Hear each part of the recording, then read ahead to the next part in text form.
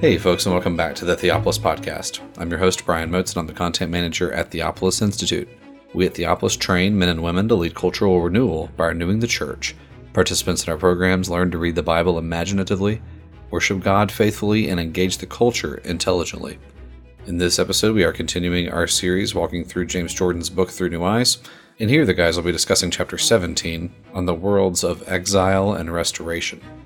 One quick housekeeping note, the first couple of times that Jeff Myers speaks on this episode, his microphone was having some issues, and so there is some clipping. We apologize about that, but we were able to rectify that in the middle of the episode, and so just bear with us through this first couple of times he speaks, and then it'll be smooth sailing throughout. As always, we want to thank you so much for listening, and we hope that you enjoy this conversation. And here are Peter Leithart, Jeff Myers, Alistair Roberts, and James Bejon discussing Through New Eyes.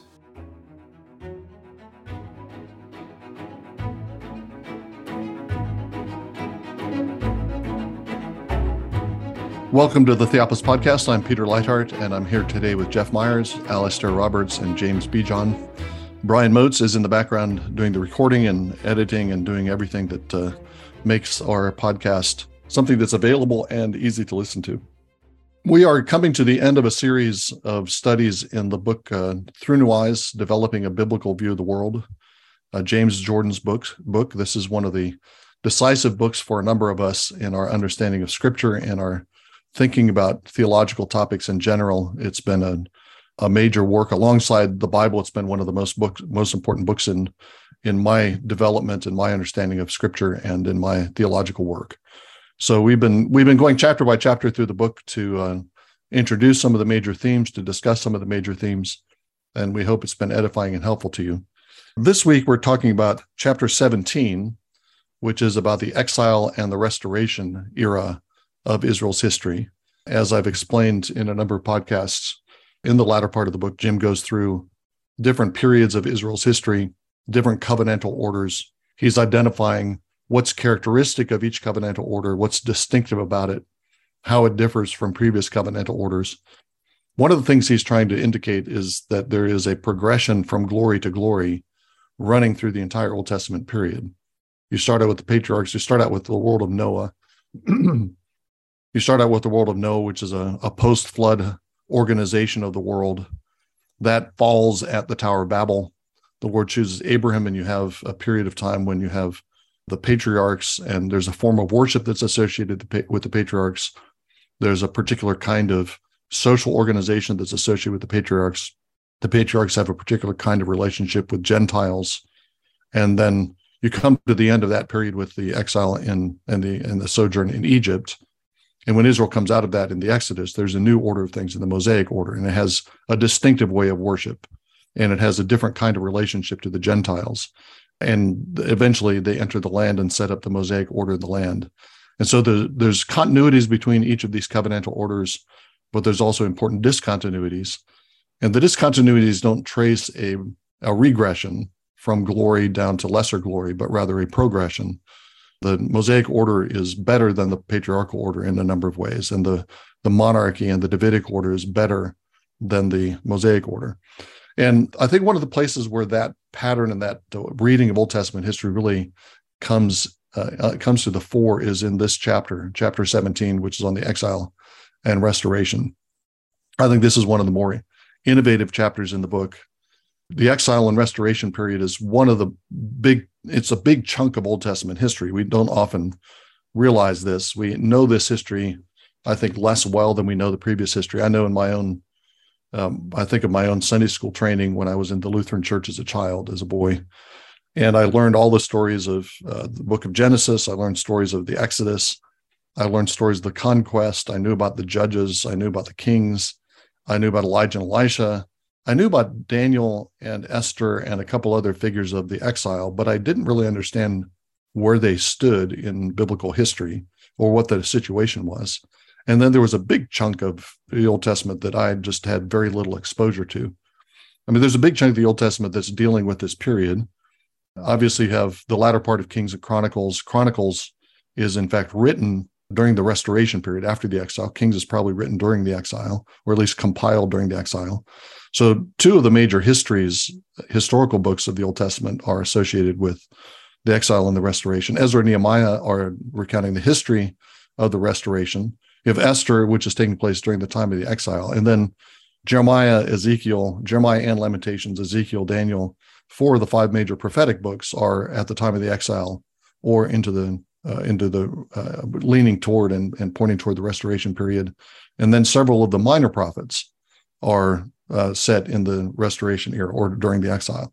So there's a huge amount of literature from this period, and yet it's a portion of the Old Testament that we give relatively little attention to. And it's treated as if it were kind of flyover area. It's not worth attending to very closely. It's mostly a period of decline. Jim talks about it as often being seen as the doldrums that happened before the coming of Christ. So the end of the Davidic era, the exile, and then you have 400 years of nothing much happening until Jesus comes. And Jim shows that that's just not the case. The exile and restoration era is another of these covenantal orders, which has continuities and discontinuities with the previous covenantal orders. And one of the things, again, that's innovative is he fits the restoration, the exile and the restoration era into this overall narrative of glory to glory. So in certain obvious ways, the exile is a less glorious period than the monarchy. During the Davidic era, the Davidic covenant, Israel had its own land. They had their own kings, their own rulers. They were independent. And now they're scattered among the Gentiles, and they're ruled by world emperors. When they do have a certain kind of independence in the aftermath of the Maccabean rebellion, they're still under regional emperors or larger empires. They're still in contact with those, and they're not really completely independent. So politically, it doesn't look as glorious. Liturgically, it doesn't look as glorious. The Second Temple is not as glorious as Solomon's original temple. But Jim points out various ways in which this is actually an advance. It's actually good for the world and good for the fulfillment of Israel's mission, for Israel to be scattered among the Gentiles. There's a new relationship with the Gentiles because Israel is outside the land, and they're setting up synagogues and places of worship, communities all over the Eastern Mediterranean, down into Egypt, as far away as Rome by the time you get to the 1st century. And that the very fact of their scattering, which is a judgment against their sin, is turned to blessing. It becomes part of the blessing to the Gentiles. And even though Israel doesn't have the same kind of architectural glory, the temple doesn't have the same kind of architectural glory that Solomon's temple had, it still has a spiritual meaning and power greater than that of Solomon. And Jim points to the latter chapters of Ezekiel to make this point, that the power of this temple and the glory of this temple is so great it can't actually be captured in a physical building. It's captured only in this great vision that Ezekiel gives us in the latter part of his prophecy. So again, we'll talk about a lot of the details in more depth, but I think the overall trajectory, I think, of this chapter is particularly innovative. The book as a whole is very innovative, but this particular chapter just brought out this period of Israel's history in a way that I had never seen anywhere else, and gave it the attention that it really deserves. You mentioned Sunday school, your Sunday school in the Lutheran Church, Peter, in seminary. We really didn't spend any time on this period in Israel's history, hardly at all. And like you, it was actually came into contact with Jim and read this book or heard him lecture. I can't remember what came first, that I recognized, wow, this time, this whole new arrangement, this covenantal arrangement, social, spiritual, ritual arrangement, preparation for the new world that Jesus would bring in. I mean, you'll hear this often with people that, the Roman roads were there to prepare the way for the gospel moving out into the Gentile world. But it's much more than that, as you mentioned, so much more than that. And that's something that is brought out here in this chapter. Some of that optimism, if that's the right word for it, that's associated with the return from exile and the restoration from then on, that also seems to be anticipated, doesn't it, in books like Jeremiah, let's say, or Daniel. Jeremiah particularly kind of seems to see the exile, yes, as this great disaster, but at the same time as this new beginning where the the Jews are not just kind of scattered in the sense of dispersed, but scattered in the sense of sown, and the image of them being planted in new lands and growing there in different ways seems to be quite fundamental to what's going on. And obviously we have the stories of Daniel woven into that. And so Jim's view of the period after the exile and moving onwards just seems to fit in well, for me at least, with the tenor of a lot of Jeremiah and Ezekiel and so forth. And Ezekiel, of course, is something that Jim particularly goes through in detail and shows how that fits into it. Yeah, I think that sowing image, it reminds me of what the Lord does with Simeon and Levi in the aftermath of the slaughter at Shechem back in the book of Genesis. Levi is scattered throughout the tribes. It's not, Levi doesn't inherit a tribal property. And yet that becomes a blessing to the entire nation, and even a blessing to Levites, because now they're privileged to be the priestly people. They're scattered and they minister to the rest of the tribes throughout the land. So now you have that same kind of principle that's ratcheted up onto a almost not a global scale, but an imperial scale. And Israel as a whole has become kind of like a Levitical people that's scattered out among the Gentiles. It's worth bearing in mind that from the period of the exile, and even before then, a significant proportion of the Jews were living outside of the land, the majority after the exile, and about 10% of the population of the Mediterranean scattered all over were Jews. And so by the time that we reach the mission of Paul, he's going to places that have already been prepared, where people have already encountered Jews. And this is also worth bearing in mind when we think about the ancient world. We can often have this idea of Greek and Roman civilization as existing in one world, and then we have the world of the Jews being very distinct from that. But yet there'll be all this cross-pollination occurring.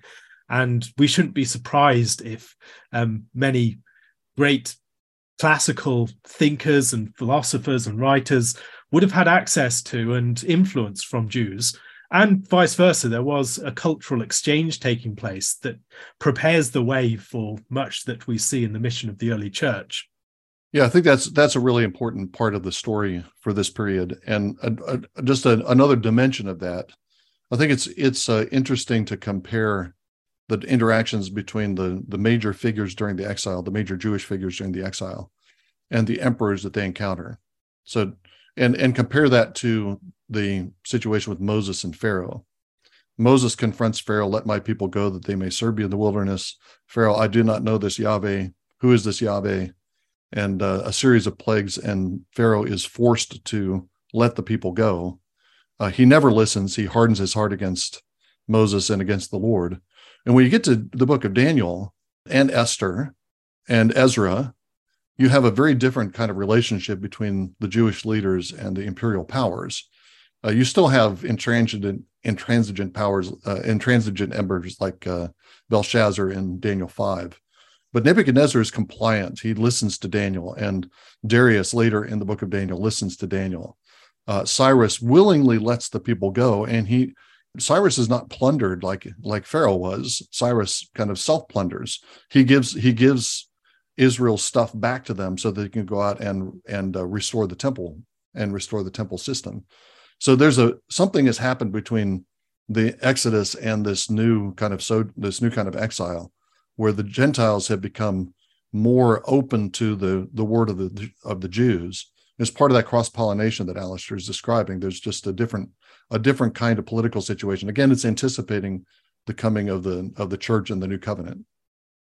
Yeah, and I wonder if that's part of the reason why, as you were saying, Peter, the post-exilic period isn't so well known, because we're used to reading through Kings and Chronicles, and we can get the shape of it, and it's all set in roughly the same place. But then suddenly we've got disparate stories. We've got Daniel off in Babylon, we've got Esther, and until you sit down and work it out, it's not entirely clear how they fit together chronologically. You've then got Nehemiah coming back from somewhere, Ezra coming back from somewhere, and the chronology of Ezra itself is quite difficult at places. And I wonder if that's part of the reason why people kind of know that bit of history less well.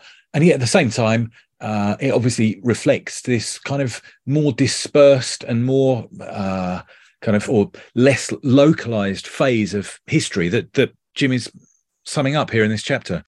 We might also think about the ways that many of the characters of this period are modeled after the character of Joseph. And Joseph going down into Egypt, the way that he saves the Egyptians from the famine and also his own people. We can think of the example of Mordecai and the way that he's described at the end of that book, of Esther, or the way that he's described earlier on, day after day being tempted or asked something in the same way as Joseph was asked by Potiphar's wife. He's asked about why he's not bowing to Haman. And these other clues that this is a paradigm in which these characters are being seen. Or Daniel, of course, is a great advisor to the various emperors of his day. And even in Ezra, we see some of these elements of Joseph come out, and in Nehemiah. And it seems that character of Joseph, who can look to the great emperor of his day as someone to appeal to, as some sort of chief counselor of the rulers and the authorities, that is a position that is opened up for the Jews at this period in history. So if they were just in their own land, they would not be able to exercise the sort of influence that they can as they're scattered among the nations and rising up to the very highest of heights. So that this is a flowering of the prophetic vocation of Israel, and not just to emperors, world emperors, although that's certainly true, but also locally. Interesting thing, when you get in the book of Acts and Paul is going out to all these cities, there's Jews, there's synagogues in all these cities, but often the Jews have a prominent place in local governments, and advisors. They're a source of wisdom, a source of law and order, or they ought to be. It seems like by the time Paul gave them any of these places, they're not anymore in the Roman world, in these local communities, a source of law and order, but of chaos and anarchy. They stir up, and they try to influence the local leaders to imprison Paul and worse. Great example of this is Acts 13, where Paul goes down to Cyprus, and you got Sergius Paulus there. He's got a magi, a wise man, a Jew, who turns out to be a wormy tongue kind of character. Well, he is replaced then by Christians. What it tells you is that you have these Roman local officials who are looking to the Jews for advice, for counsel. And if you think about that, that's serious cross-pollination going on, not just at the upper echelons of the empire, but all across the inhabited world. I'm also thinking and remembering that in Roman history, we have record of Herod and Herod's children, but a lot of people don't realize that the Herods spent their childhood, a lot of them raised up in Rome. And the Roman emperors wanted Jewish children there. Part of that was to quell their rebellion. They were, at this time period, they tended to be rebellious, but also there was interaction between them in terms of knowledge and law and wisdom. That worked both ways. Of course, the Herods tended to want to be like Rome, and that didn't serve them very well. But there's this expansion of the prophetic ministry of the Jews during this time. I guess one thing we should dispel, one idea we should dispel about this period is the idea that there's a 400-year period of silence in Israel's history, that between the end of the Old Covenant revelation in the prophets until the coming of Jesus and the writing of the Gospels, we have a period of silence. And that's true. We don't have any scripture added during that period. We have documents. Many of the documents of the Apocrypha are filling out the details of what went on during that period. But I think the misconception is that that's somehow a deviation from the norm, and that prior to that period, you had a steady flow of books that are being added to the canon from Genesis on up to Zechariah and Malachi, and then it stops. But that's not in fact the case. What we have is something more like, I've thought about it in terms of the evolutionary idea of punctuated equilibrium, Stephen Jay Gould's idea of how evolution operates. So you have this burst of life, and then there's a period of slow development and a burst of life. And the canon takes formation in something like the same way. There's a burst of revelation in the Mosaic period, but then much of what we think of the books that cover the intervening period are not written. Some of them are written. I mean, obviously, Ruth is written at a time when David is already a prominent figure, and the book of Judges makes sense as a book that's written in the period just before the rise of the monarchy. So you have a period from Moses until the latter part of the Judges or the beginning of the monarchy when there are no additional books added to the Bible. I don't have the top of my head how many years that is, but it's some considerable time when you don't have any new revelation, new inscripturated revelation. And then the same thing happens during the period of the monarchy. You have the books that cover the period of the monarchy are compiled or written later than the events that they record. I think that Kings is obviously drawing on some court records, but Kings isn't compiled until Israel goes into exile, because the exile is the last scene of the book of Second Kings. And so that's the pattern. That is the pattern of Old Testament revelation. The canon takes form over a period of centuries, but there are centuries of as so-called silence in between, and you have the same thing at the end of the Old Testament canon. That's not outside the norm. That's been the normal pattern throughout that history. That's an interesting point. I mean, you've even got the kind of the dark period, really, haven't you?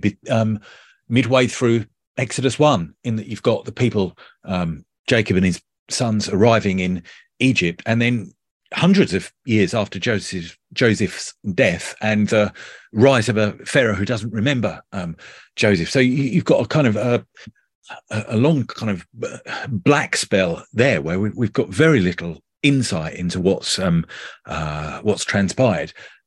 I wonder if kind of an interesting way of thinking about it might be the relative density of prophetic text. So I haven't kind of thought this through particularly well, so I'm largely just thinking about it as we go. But after, let's say, Elijah and Elisha, rather, you will have kind of Joel and Hosea and Amos, and then some other kind of prophets, and then obviously moving on towards the tail end of the period of the Kings, Jeremiah, Daniel, Ezekiel, etc. It feels like you would have a reasonably even spread of inputs of prophetic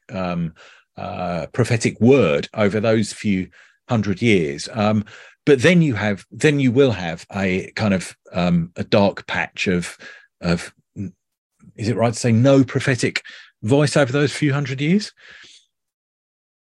Well, maybe no recorded or no inscripturated prophetic voice. I mean, there might have been prophets in all of these intervening periods, but it doesn't add anything to the canon. But yeah, that's interesting that you do have some other gap periods, even in smaller parts of Israel's history.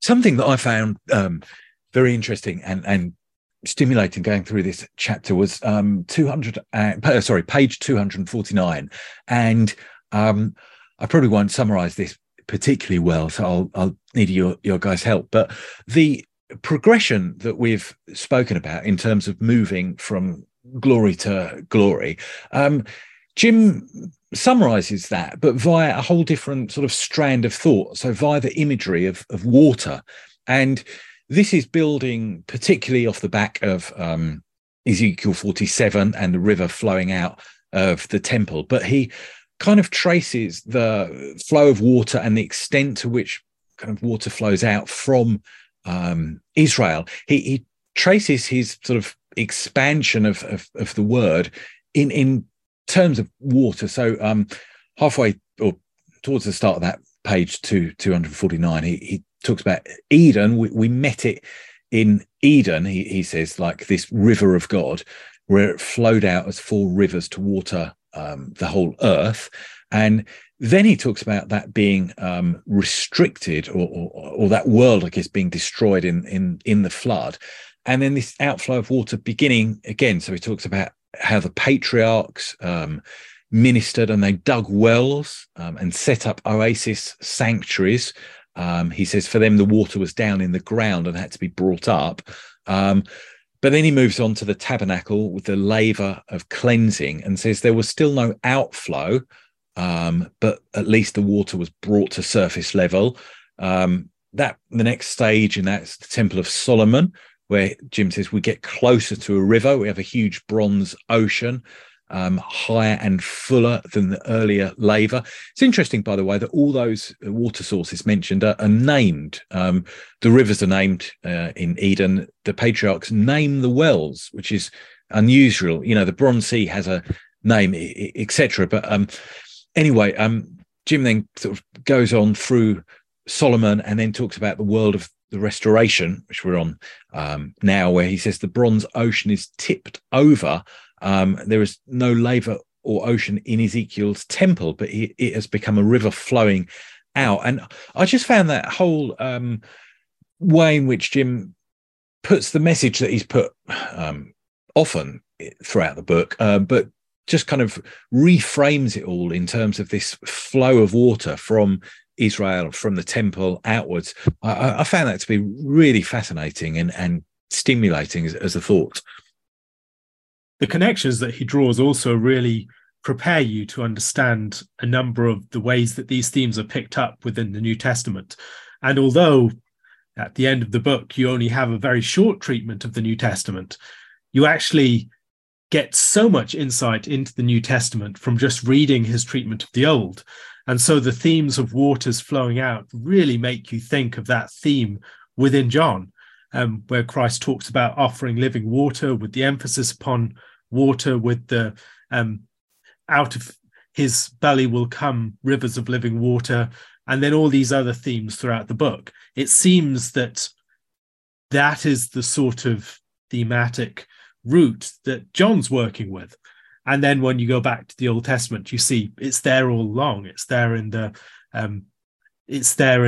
water from the rock. It's there in the water in the courtyard of the tabernacle, and then in the courtyard of the temple with the 10 water chariots coming out. And then, of course, within Ezekiel's temple and in the vision of Zechariah, in every single one of these, you see this image developing. And then, of course, it comes to a more overt expression within the book of Revelation. And so having this knowledge of this cluster of Old Testament themes and images, it helps when you see the New Testament in light of that these things are not foreign. This is not a text that has produced its images. It's not a bolt from the blue sky, or it's not a created whole piece. It's something that is already there. It's picking up these themes and it's presenting itself as the fulfillment of all of those. Even just the fact that we obviously pick up the New Testament story largely with Jesus on the banks of the Sea of Galilee, and the imagery of fishing and fishermen and so forth. So much of that is framed, isn't it, by what Jim says about the Old Testament here, that shift from land and shepherds, that shift in imagery to the Sea of Galilee and fishermen. I'm not as familiar with studies on Ezekiel, but is Jim's understanding of Ezekiel 40 and the temple, that visionary temple, he applies it to the restoration period. If I remember right, don't most commentators just see this as an eschatological vision, a vision of the end times, the new heavens and new earth, or something like that? And so when you do that, I think Alistair's point is a great one. When you do something like that, you're not alert to the way in which these visions are fulfilled in the New Testament. It may be that Jim's understanding of the temple is is new. Does anybody know? My guess is that Jim would be able to point to older commentators who took the position that he did. That was often what I discovered after he had said something that I thought was completely new. And he said, oh, well, this was common knowledge back in the 19th century. If you look at some of these long forgotten commentators. So I don't know, but I'm guessing that there would be some source for it. I think that's also, I was going to make the point about that I think that's a striking way to deal with those passages. And he does it not just for the temple visions of Ezekiel 40 to 48, but he starts with the passages about the renewal of the land and the replacement of the heart of stone with the heart of flesh, and the land turning back into the garden. That starts in Ezekiel 36, and the dry bones being risen from the dead, and the conflicts of Gog and Magog in 38 and 39. That leads on to the visions of the temple. But that whole section of Ezekiel he sees as promise of the new covenant, to use Jeremiah's terminology, but it's a promise of the new covenant in the phase that it takes, in the form that it takes after the exile. So that's one of the innovations, that he recognizes that there is a first fulfillment of the new covenant promise at the time of the return.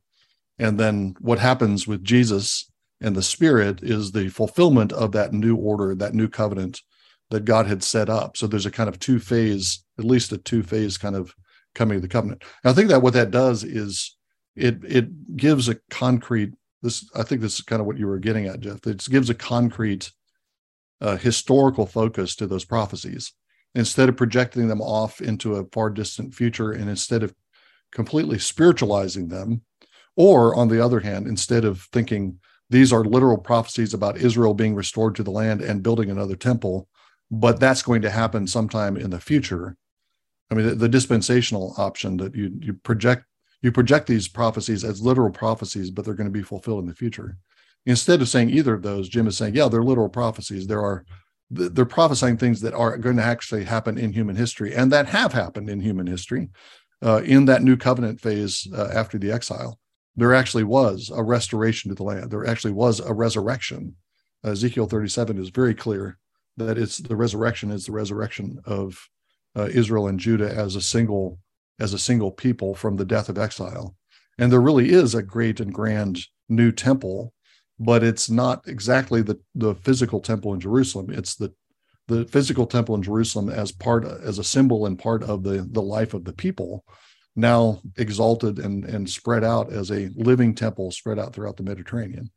So I think that giving that historical focus by seeing a first fulfillment of the new covenant, I think that's one of the really striking and innovative things. And again, to answer your specific question, my guess is that Jim could point to people who have said this, and he's drawing on their insight. That makes sense. I just pulled two commentaries off my shelf, modern commentaries, not older ones, and both of them, at the beginning of their discussion about this section in Ezekiel, said that this was Ezekiel's plan was for them to actually build this. That's why there's so much detail. And when they returned from exile, they just didn't do it. And I mean, these two commentators don't go in for the so-called double fulfillment or triple fulfillment. It has to be literally fulfilled. And so this never was. Now, I'm sure I've read through the commentaries in detail, but I'm sure they're going to make some applications to us. But the idea that this was meant to be constructed, a genuine architectural, blueprint that then wasn't. I get, at least from these two commentators, seems to be a modern view. Yeah, and so that would lend itself to a view of the Restoration era as a disappointment. It's a failure. And it's also one of the problems behind this is a failure to understand the sort of language and symbolism that Ezekiel is deploying. This is not, it's the idea that since we have this complicated symbolism, we must see this as something that's either spiritualized or referring to something that must be in the future in a very literal outworking, but something can refer to very concrete realities in a symbolic way. And it's that relationship that I think many modern commentators struggle to capture well, that Ezekiel's temple is referring to a concrete reality, but not literally referring to that concrete reality literally. And I think it helps if you connect what Ezekiel is seeing and what is happening to Ezekiel with earlier temple building episodes. Ezekiel 40, verse 2, in the visions of God, he brought me out into the land of Israel and set me on a very high mountain. That's right at the beginning of the sequence of visions. And he's on a mountain and he's viewing a grand temple vision, and he's viewing the redistribution of the land and a rebuilding of the city. But he's in the same kind of position that Moses is when Moses receives his vision or whatever he saw on Sinai that gave him the template and the model for the tabernacle. And it's similar to what David receives. He receives a tabnet, a pattern that's going to be replicated in the temple, and that's what we're seeing in Ezekiel. It's like what Ezekiel gives us is something like a visionary version of what Moses must have seen on Sinai. Yeah, I get the sense that one of the things Jimmy's saying is that the visions we have in Ezekiel and Zechariah particularly are the kind of spiritual, the way spiritually we're meant to see and interpret the narratives in the Old Testament. And that's something we should be familiar with to some extent. I mean, we have pairs of text such as Judges 4 and 5, let's say, where we have an account of a battle in Judges 4, and in Judges 5, the same, again, a battle, but in more spiritual terms. And so with the powers and principalities described differently in terms of stars, and with the coming of the Lord described in all sorts of different ways. And it seems that, I can't remember the exact terminology Jim used, but I think he refers to the restoration visions of Ezekiel as the kind of the interpretative blueprint or something like that behind what is being worked out in history. And I find that interpretive blueprint idea perhaps especially powerful in Jim's treatment of the visions of Zechariah. I've found no one to treat those visions as well as Jim does in this place, and also within his audio series on the book. It just puts into place all that's taking place within the history of the time, what the people are doing, the obstacles that they're facing, and what the Lord is doing throughout everything. Once you begin to see this relationship between the vision and the concrete reality, it really does give the concrete reality a lot more of a punch. You begin to recognize that God is doing something amazing in this period of history.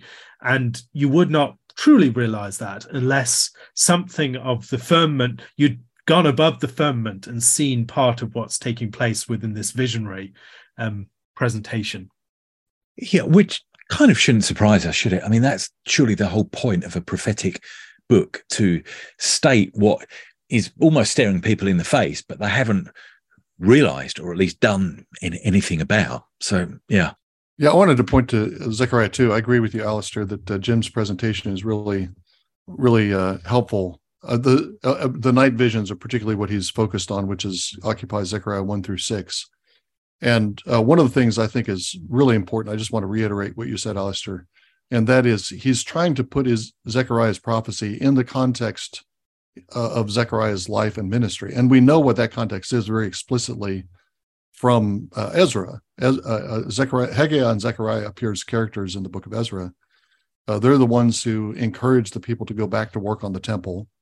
The people have gone back into the land. They've started rebuilding the temple, but then they are opposed by the residents of the land. There's an exchange of letters between the residents of the land and the Persian emperors, and there's a suppression of the work, and the work on the temple, which had begun, suddenly stops. And Haggai and Zechariah are the prophets who incite Israel to keep going on that temple building project. So putting it in that context, it makes it very concrete. So in some way, the visions that Zechariah is seeing are a way of thinking about what's going to happen, what Israel's supposed to do in building the temple, and what's going to happen when they do eventually build the temple. There are a couple of things that I think are really fascinating in Jim's presentation of Zechariah. One is he draws on a fairly recent commentator on Zechariah, whose last name is Peterson. I can't think of his first name, to explain what's happening in Zechariah 3, for example, where Joshua is standing before the angel of the Lord. Satan is at his side, accusing him. And Peterson talks about that as a catch-22 situation, which is the conundrum that Israel is in when they come back from exile. In order to purify the temple, they need a priest who is pure and consecrated. But in order to consecrate a priest, you need to do that with temple rites. And so you need an existing temple. So you can't start the priesthood back without the temple. You can't start the temple back without the priesthood. And what you have in Zechariah 3 is the Lord intervening from outside the system to kind of reboot the whole system. And he declares Zechariah to be, or Joshua to be cleansed. He's going to be a clean high priest. That means that you have a clean high priest who's going to be able to oversee the establishment of the temple, the dedication of the temple, the sanctification of the temple. He's going to be able to do that because he's now a sanctified priest. So putting that vision, you can find other dimensions of that vision, but putting that vision in the context of Zechariah's time and ministry highlights exactly what the problem is. And then that also, you think about what happens if you take literally that Zechariah is seeing these visions as a sequence of visions at night, that he's receiving these from the Lord. These are not visions that anyone else sees.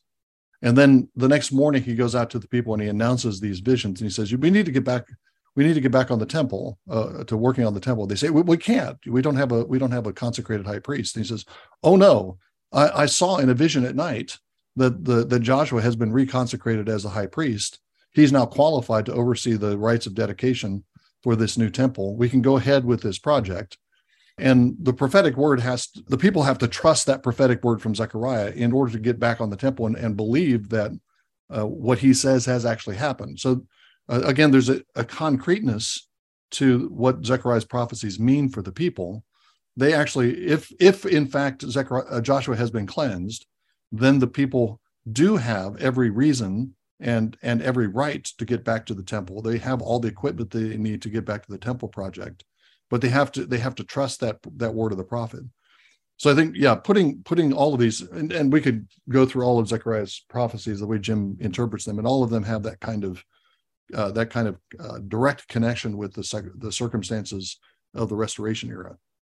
I wonder if I could just jump back slightly, and I wanted to try and express exactly what Jim is saying about Ezekiel's vision, because I wonder if the way we explained it might have sounded like Jim is saying the exiles get back and then they build this sort of small, rather inglorious temple, and yet spiritually that is Ezekiel's temple, and so bang, it's done. And I get the impression that Jim's idea is that the Ezekiel's temple is a picture of a whole phase of history, which is slowly kind of expanding and almost like Daniel's altar stroke mountain, sort of growing to fill the world, which Jim says, I think, is beginning with the return from exile, and then gradually sort of that vision is gradually being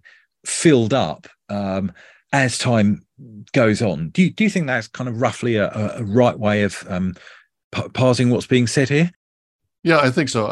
I think you're right that it would be a mistake to think that the fulfillment of Ezekiel's vision is just in the rebuilding of the second temple. I think part of it is that the temple is also describing the human temple, which is taking shape over a longer period of time. And maybe one way to highlight that phase or that aspect of the prophecy is to go back to what you said about the river that's flowing from the temple. The temple becomes a water source. The water goes out to the land and renews the land. Trees begin to grow along the side of the river. The river flows out to the Dead Sea and refreshes the Dead Sea and brings dead fish back to life. So clearly you're talking about that's not just something that happens in an event. That's something that's happening during the course of the entire period after the exile. So yeah, I think the whole vision, I think you can see, is that I think there's a kind of initial fulfillment when Israel reoccupies the land and they rebuild the temple, but the larger picture, the larger vision, or the larger fulfillment is the rebuilding of the people. It's easy to skip over these summary pages at the end of each chapter in Jim's book, but this one in particular, I think, is very helpful. And so if you're reading through your eyes and you come to this, you should stop and read his summary at the end about the new names and the grant and the promise and the stipulation and the social and political kind of summaries. This really makes, kind of brings it all together. And as we said at the beginning of the podcast, sets you up for what's going to happen, what God is going to do in the new covenant. And one of the things that Haggai talks about is when the temple is finished, that first temple that they were going to build when they get back in the land, that God is going to begin to shake things up, shaking up heaven and earth, a social, political kind of earthquake. And that happens. But then it's also going to happen, as we know from Hebrews 12, it's going to happen again, yet once more, with the coming of Jesus and the apostolic mission. And so again, as we started off, this will help you, this summary here will help you understand what's coming then in the next chapter in the new world. Thank you again for enjoying this episode of the Theopolis Podcast.